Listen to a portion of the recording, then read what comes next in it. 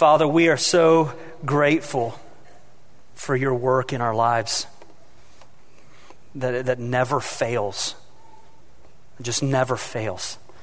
Thank you that you love us, and you love us with unfailing love. And for those of us who feel the weight of our failure, the temptation to believe that we're stuck in our smallness and our brokenness and our weakness, we can't change, we can't overcome it.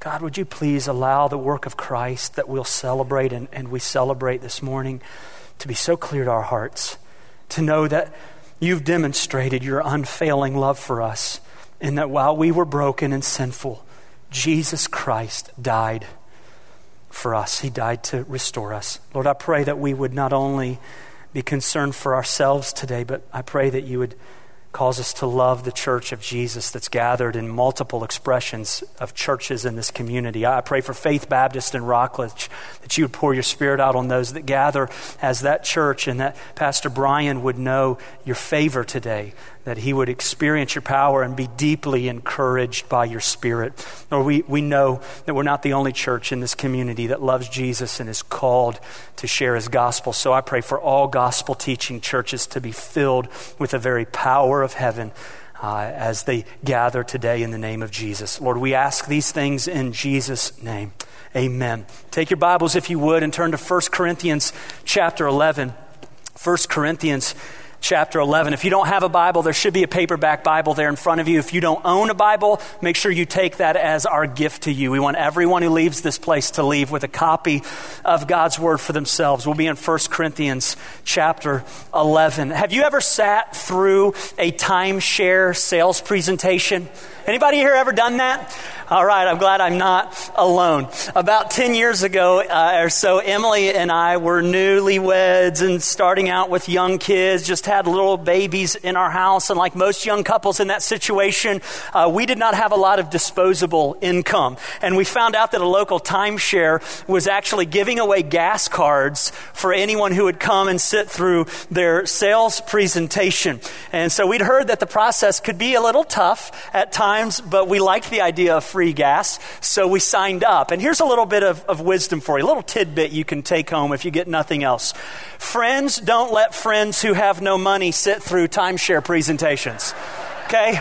Write that down, put it in the bulletin, take it in your Bible. It was a morning filled with all of the wonderful benefits of the timeshare community. And the whole time we were in that presentation, there was this unspoken thing in the air all around us. In my mind, I kept wanting to get to the part where we found out what the commitment was going to be for us. You guys know that if you've been there. Yeah, the pool's awesome. Yeah, the view's great. Yeah, the rooms are spacious. But what are you going to ask me to do? I only have one child. Do I have to give him to get this room?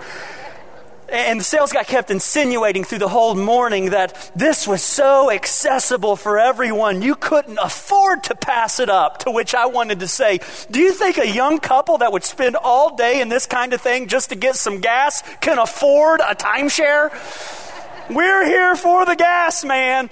All in all, it worked out just fine. We graciously told him we didn't have the money to buy a timeshare. The salesman was a really nice guy, and he actually just kind of let us go free. We got our gift cards. It was really cool. A couple of years ago, friends of ours gave us a couple of days that they had at that timeshare, and so we kind of got there for free anyhow. It was really cool. So friends let friends use their timeshare. That's the deal. That's the point. The point really is this. I don't like that feeling, and I don't think anybody likes that feeling of, what are they not telling me? You guys know that feeling that something's going to be asked of me, and at some point everybody is going to realize I'm expected to do something, but everybody's avoiding the talk of commitment. Some of you have been dating people who are in that spot. Dump that guy. Anyhow, I don't like treating people that way, because I don't like feeling that way, especially as it concerns being a follower of Jesus. You need to know this. Following Jesus includes commitment.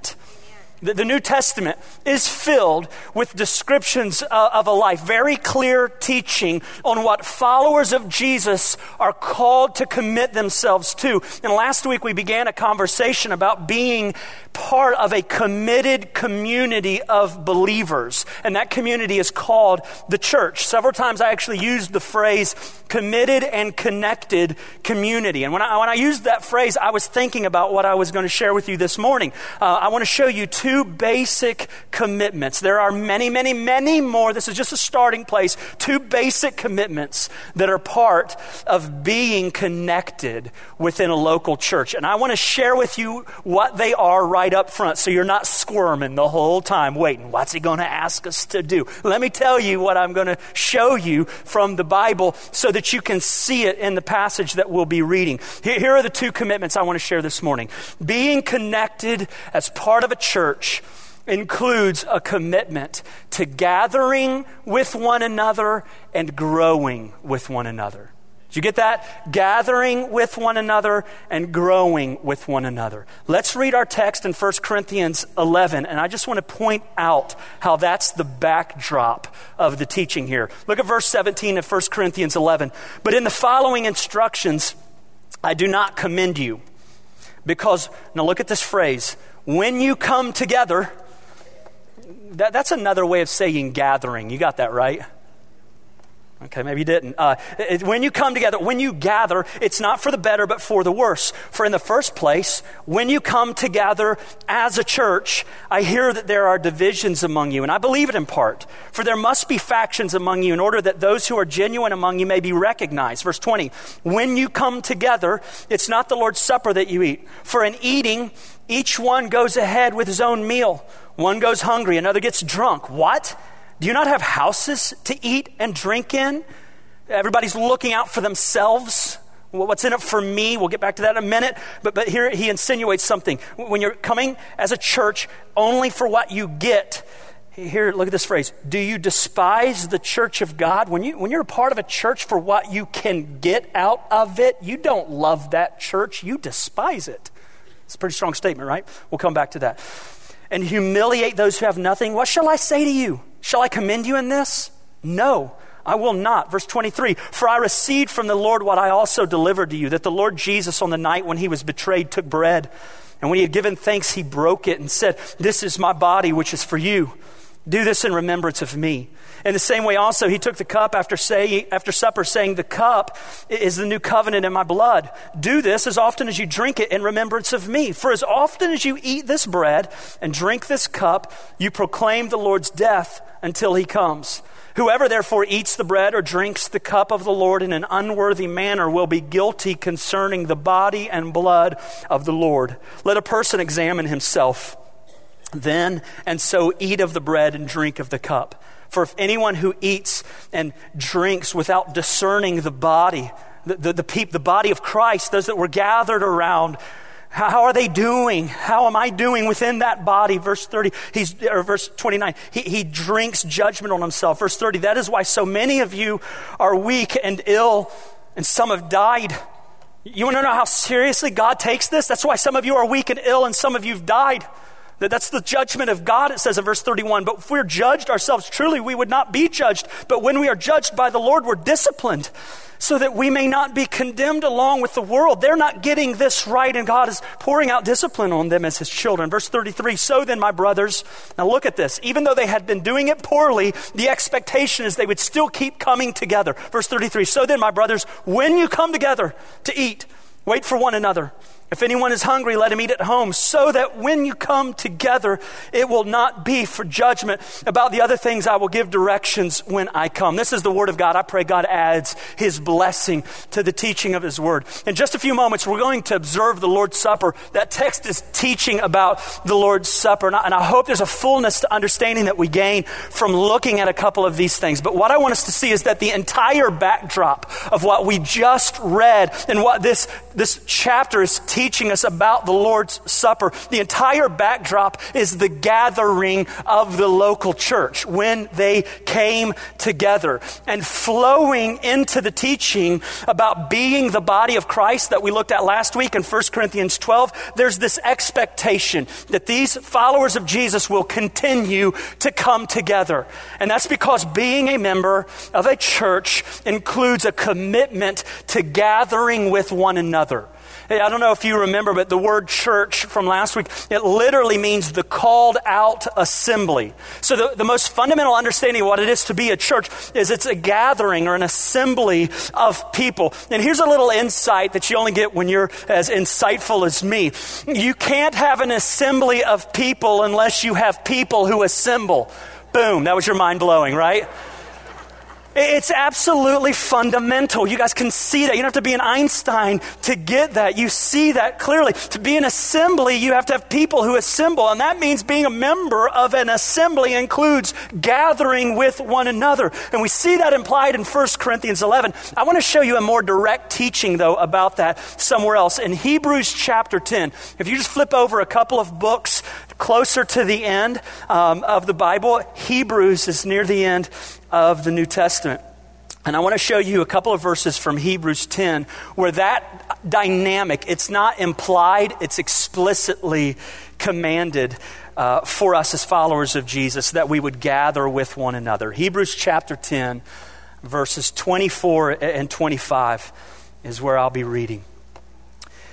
Verse 24 says this, "And let us contemplate, think about how to stir up one another to love and good works, not neglecting to meet together as is the habit of some." Do you see that? Not neglecting to meet together, to assemble as the church, as is the habit of some, but encouraging one another, and all the more as you see the day drawing near. Stop right there. In this passage of Scripture, I told you last week that there are 59 New Testament commands that are geared toward one another and how we should live with one another. And the church community is the community in which we're called to live out those one anothering commands. So we don't gather just to gather, right? You guys get that? We don't gather just to gather. We gather to live out those commands of Scripture toward one another. That's the entire context of this command. Don't forsake assembling or getting together or meeting together with one another so that you can consider, you can think about how to stir each other up to love and to good works and encourage one another. Do you notice that? The opposite of not meeting together is encouraging one another there in verse 25. That's because we don't just gather together, we gather for a reason, for a purpose, so that we could encourage one another. And that's where that second commitment comes. Being a member includes not only a commitment to gathering with one another, it's also a commitment to growing with one another. So consider how you're going to stir one another up. Growing up. When I say growing up, here's what I mean by that. There are a couple of things. One, it means that you should have a commitment for your own spiritual growth.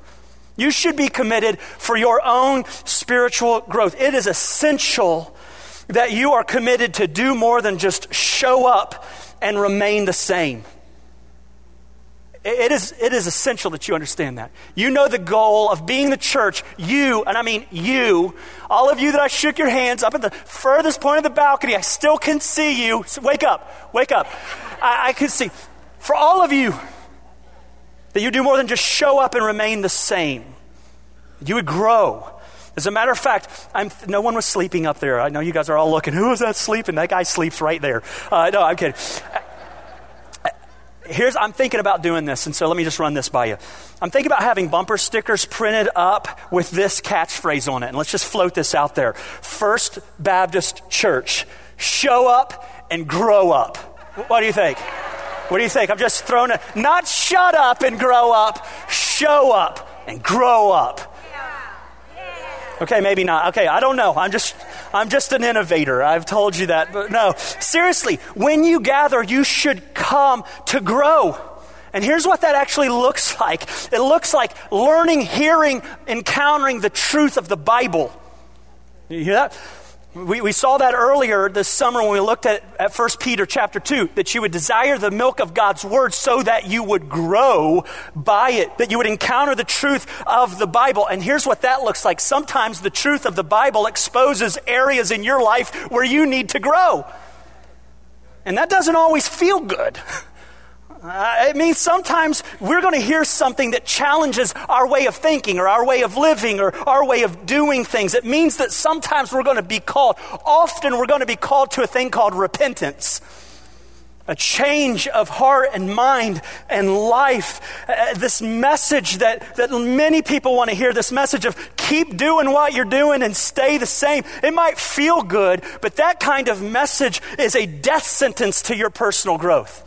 Keep doing what you're doing and stay the same. You're okay, I'm okay, we're all okay. No, we're not. We're broken, needing to be mended. And so a commitment to gather for our growth includes a commitment for our spiritual growth. And here comes the next part. A huge part of your spiritual growth includes learning how to get over your self-centeredness and start thinking about the well-being of other people. I did that. I went there. Do you want to know the master class on Christianity? It's called Get Over Yourself. It's followed by a course called Life's Not About You 101. That's part of becoming like Jesus in Philippians 2. Look not only to your own interests, but also to the interests of others. In humility, serve one another. Do nothing out of selfishness or empty conceit, but in lowliness of mind, treat others as better than yourself, having this mind in you, which is yours in Christ Jesus, who, although he was God, thought it not robbery to be equal with God, made himself into the form of a servant, and in humility became obedient to the point of death. How's that for a bumper sticker? Right? So you got to have a big car to have that many words on it. Richard, I hope you're writing these down. I'm on a roll. Anyhow, Hebrews 10 says, just think about this. Hebrews 10 says that our commitment to gathering with one another is a commitment to consider or think about ways to stir up other people to love and good works as we encourage them. You should have come to the gathering of this church thinking, how can I encourage someone? How can I love someone? How can I stir up someone? Not how can they do something for me?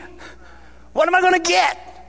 What am I going to get? Go back to 1 Corinthians really quickly. 1 Corinthians chapter 14. I want to show you something I saw a couple weeks ago that I felt was really a big deal. It's a great expression of this we see in 1 Corinthians 14. Paul is teaching about being the church. He's talking about how we use spiritual gifts in the church. And one of the things he's saying is, here's how you use your personal ministry of spiritual gifts inside the gathering of the body of Christ. He's teaching there's a difference between personal private worship and public gathered worship. Namely, you need to be thinking about other people, not just yourself. Look at verse 6 in 1 Corinthians 14. Here's what he says. And he's teaching about spiritual gifts, but there's a great principle he uses here. Now, brothers, if I come to you speaking in tongues, how will I benefit you unless I bring you some revelation or knowledge or prophecy or teaching? And we're not going to get into the use of spiritual gifts right now. What I want us to see is the question Paul is asking. The basic question within that text is this: how will I benefit you? That the mindset of a maturing follower, a growing follower of Jesus, as they begin to ask the question, how can I benefit you? You realize that's the exact opposite of the consumer-driven demands of many church-hopping, church-shopping Americans. Most people think of their relationship of a local church body and ask, how can they benefit me? What do you have for me? How are you offering something for me, for my age group, for my demographic, for my little spot in place and time? How are you going to benefit me? And listen, it's important. I started off this point by saying you need to consider your own spiritual growth. You need to, but that's not enough, because you're not placed in a body just so you can benefit the body, just so the body can benefit you. I almost got ahead of myself, right? You're not placed in a body just so the body can benefit you. Do you know what happens when something is in a body and all it does is draw life to itself from the body? You know what we call that? A parasite. A parasite. Jim Johnson told me as we were praying earlier that he swam in a lake and came out with a leech. God bless that leech's heart. It had no idea. It had no idea what it was getting attached to. Let's pray for that leech. Well, hey, one thing I'd never want to be, a leech on Jim Johnson. Here's the story. Maybe we should have that bumper sticker printed off. First Baptist Church, don't be a leech. That could be our... Here's the story. You guys know that. It is not a healthy sign for us to be laden with parasites in our physical body. And it is not healthy for us as followers of Jesus to live as though we're nothing more than leeches on the church of Jesus. And one of the surefire ways that you can see that you're growing in Christ-likeness is when you come together with other believers and the first thing in your mind underneath the glory of Christ is, how can I benefit them? How can I serve them? How can I bless them? You actually care what's going on in the lives of people around you. Let me give you an example of this, just a really clear example, quick example. I get to hear some pretty cool stories about some of you. Some you don't even know that I hear these stories about you. And I cannot tell you the number of times that I've talked to a newer person, a person who recently visited or is new to our church family, who shares this kind of story, that in one of our gatherings, someone came up to them and introduced themselves to them. See how I gave you a good hint on this so you don't have to feel guilty right now? Someone introduced themselves to them and asked, can I sit with you? Or you want to come sit with me? And I've even heard this over and over and over again. They've even invited them to go out to lunch with them. Hey, you want to go to lunch with us after this? We'd love to get to know you a little bit better. And I know, listen, I certainly wish that was every single person's experience. And I know it's not everyone's experience. It depends. Visitors, it depends on who you're sitting around. Okay? I really do wish, Richard, here's another great idea. I'm just coming up with these left. Why don't we print up little paddles, little signs, one that says, I'm a grumpy person, pray for me, and one that says, I'm a friendly person, sit near me. Right? What do you think? Is that a good idea? And then you declare right at the beginning. And then if you're grumpy, we come and take your I'm a friendly person sign away. And we say, hey, no, you need this one. You don't know it, but you need this one. You're not a friendly one. Here you go, buddy. We're praying for you. How about that? So here's the deal. We don't do that, okay? And we don't screen you at the doors. So I understand that's not every person's experience, but here's what I want to tell you. That happens a lot. That happens a lot. I get to hear that, and it's so encouraging because here's what that means. When that happens, here's what that means. Someone came to this gathering, and they had other people in their mind. They were asking, how can I benefit someone today? They saw a face they didn't recognize, and they said, how can I benefit that person? How can I meet that person? They saw someone who looked new around here, who looked around and didn't quite know what to do next. And they went to them and said, hey, can I introduce myself to you? Can we get to know each other? You want to come to lunch with me? I want to invite you into my life. That's someone saying, how can I benefit them? And here's the deal. If that hasn't happened yet for you today, there's still time. Right? We haven't gone yet. You may need to go to someone this morning and just invite them to join you for lunch or to join your Sunday school class with your small group, because the mindset of a growing follower of Christ is I begin to think about the spiritual growth of those around me. And some of you might say, hey, isn't it more than that? Yeah, it's more than that, but it's not less than that. It's not less than that.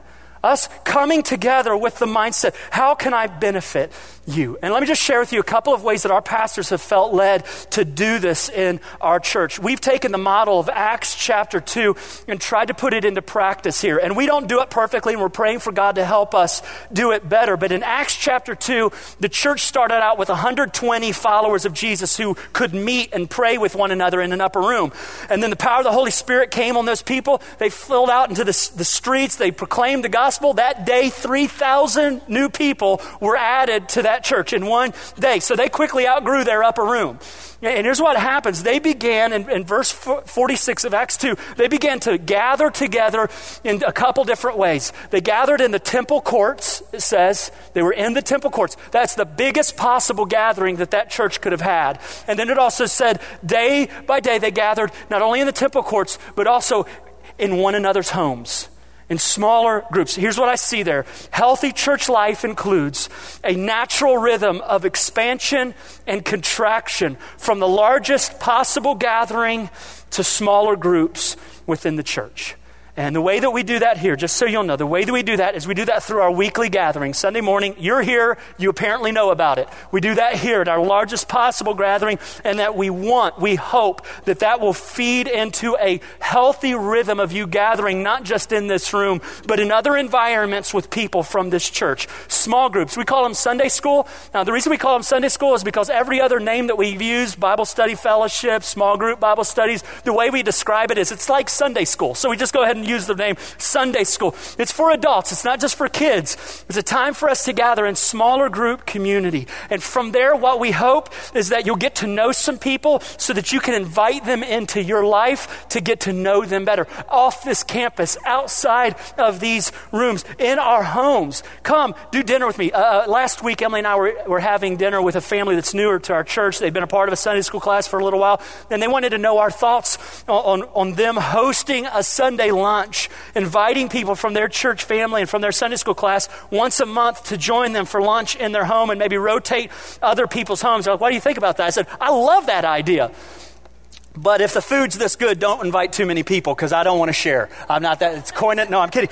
It was amazing. I said, that's exactly what it is. That's what we want to happen, is that you would gather in the largest possible gathering, moving into groups of smaller people so that you can actually get to know one another, share with one another, moving even further into smaller community, 2 and 3 and 4 people who gather regularly in their lives around the dinner table or at a Starbucks for coffee or someplace else in this community to say, we want to do life together. How can I bless you? How can I benefit you? How can I care for you?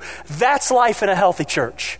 That we're growing as we gather, and we're gathering for our growing. So I just want to ask you a couple questions as we move into the Lord's table. First of all, I just want to ask you, are you committed to gathering with the people of God in the church?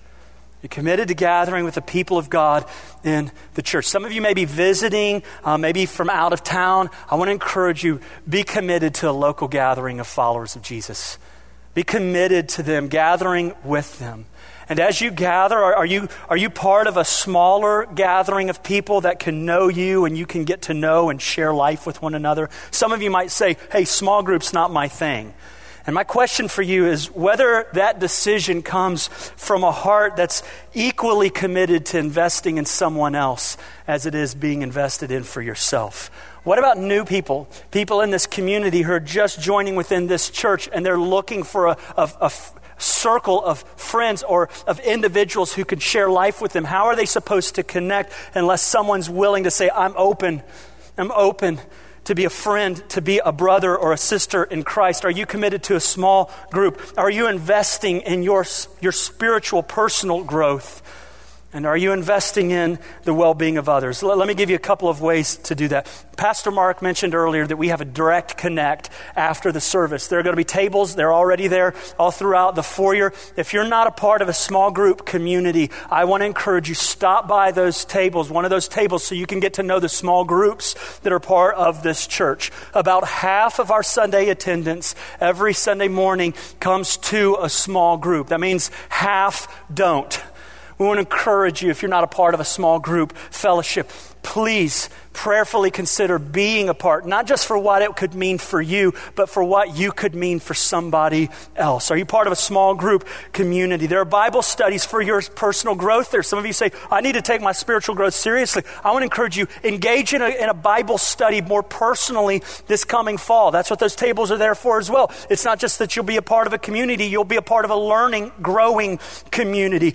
Sunday nights this fall, we've got a Disciple Making 101 class. And I'm really, really excited for it. And part of the dynamic is we want all of you to be a part of that. It's 8 weeks on Sunday nights starting September 11th. And it is to teach you how to be a disciple who can make other disciples. How you can know how to learn the Bible in a way you can learn how to teach someone to learn the Bible, to pray in a way you can teach someone how to pray, to worship as a lifestyle in a way that you can teach others how to worship God in their lifestyle. It's disciple making 101, and part of that dynamic is to break into groups of 3, 4, 5 in that meeting so that we can practice this together and prayerfully move into a season where off of this campus, outside of some of these rooms, and sometimes in them, we would be regularly meeting with 2 or 3 or 4 people, learning how to do life together, learning how to grow with one another. That's Disciple Making 101. That's the fall, starting September 11th. And then there was just one other thing, as I was talking, I'm thinking about this. I just want to include here. Some of you are looking for a great first service as part of this church body. And we believe that ministry service happens all over our lives. In this campus, off this campus, in our work, where we live, work, and play, all over this community. We want to be constantly serving because we want to be servants like Jesus. But some of you are feeling stirred to serve during our gatherings. I want to tell you about a great first service opportunity. It's our welcome team. It's the people who are standing at doors or at pews or in the foyer or in the parking lot, helping people be acclimated. You realize what a great opportunity it is for us to tell people who are visiting for the very first time, we knew you were coming and we wanted you to have a great experience in the name of Jesus Christ. Some of you may need to volunteer to become a part of that team because you desire to show someone that Jesus loves them and so do you, and you've thought about them coming. If you feel led to be a part of that welcome team, that first service opportunity, talk with Pastor Mark sometime after the service or sometime in the next couple of weeks. He helps to coordinate that ministry for us. And that leads us into this. Those are some practical applications of this text. That leads us to this. The first teaching was about the body of Jesus Christ, the Lord's Supper. And here's a reminder of what the Lord's Supper is for us as the church. It's the truth that tells us, that reminds us, we're all in this together. Do you know that? We're all in this together. As we come to this table, we're going to take some bread, and that bread represents the body of Jesus that was broken for us. All of us are sinful. All of us are broken. All of us have a life that's upside down and that's a mess. And God so graciously chose to send Jesus to take the payment, the punishment for our sin by the brokenness that he suffered on the cross in his own body. So we take that and all of us get a piece of bread to remind us all of us need the work of Jesus to take our sin and the punishment for our sin. And then we get a little cup of juice and we drink that juice as a reminder of the blood of Christ that forgives us,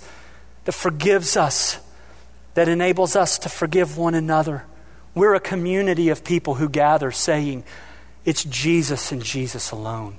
He's taken my brokenness to make me whole. He's taken my sin to forgive me completely of it. So as we come together, the Bible said there in 1 Corinthians 11, when you come together, consider the body. And here's how I want to do this morning. We're going to have the deacons, our ushers, pass out those elements to us. And as they're doing so,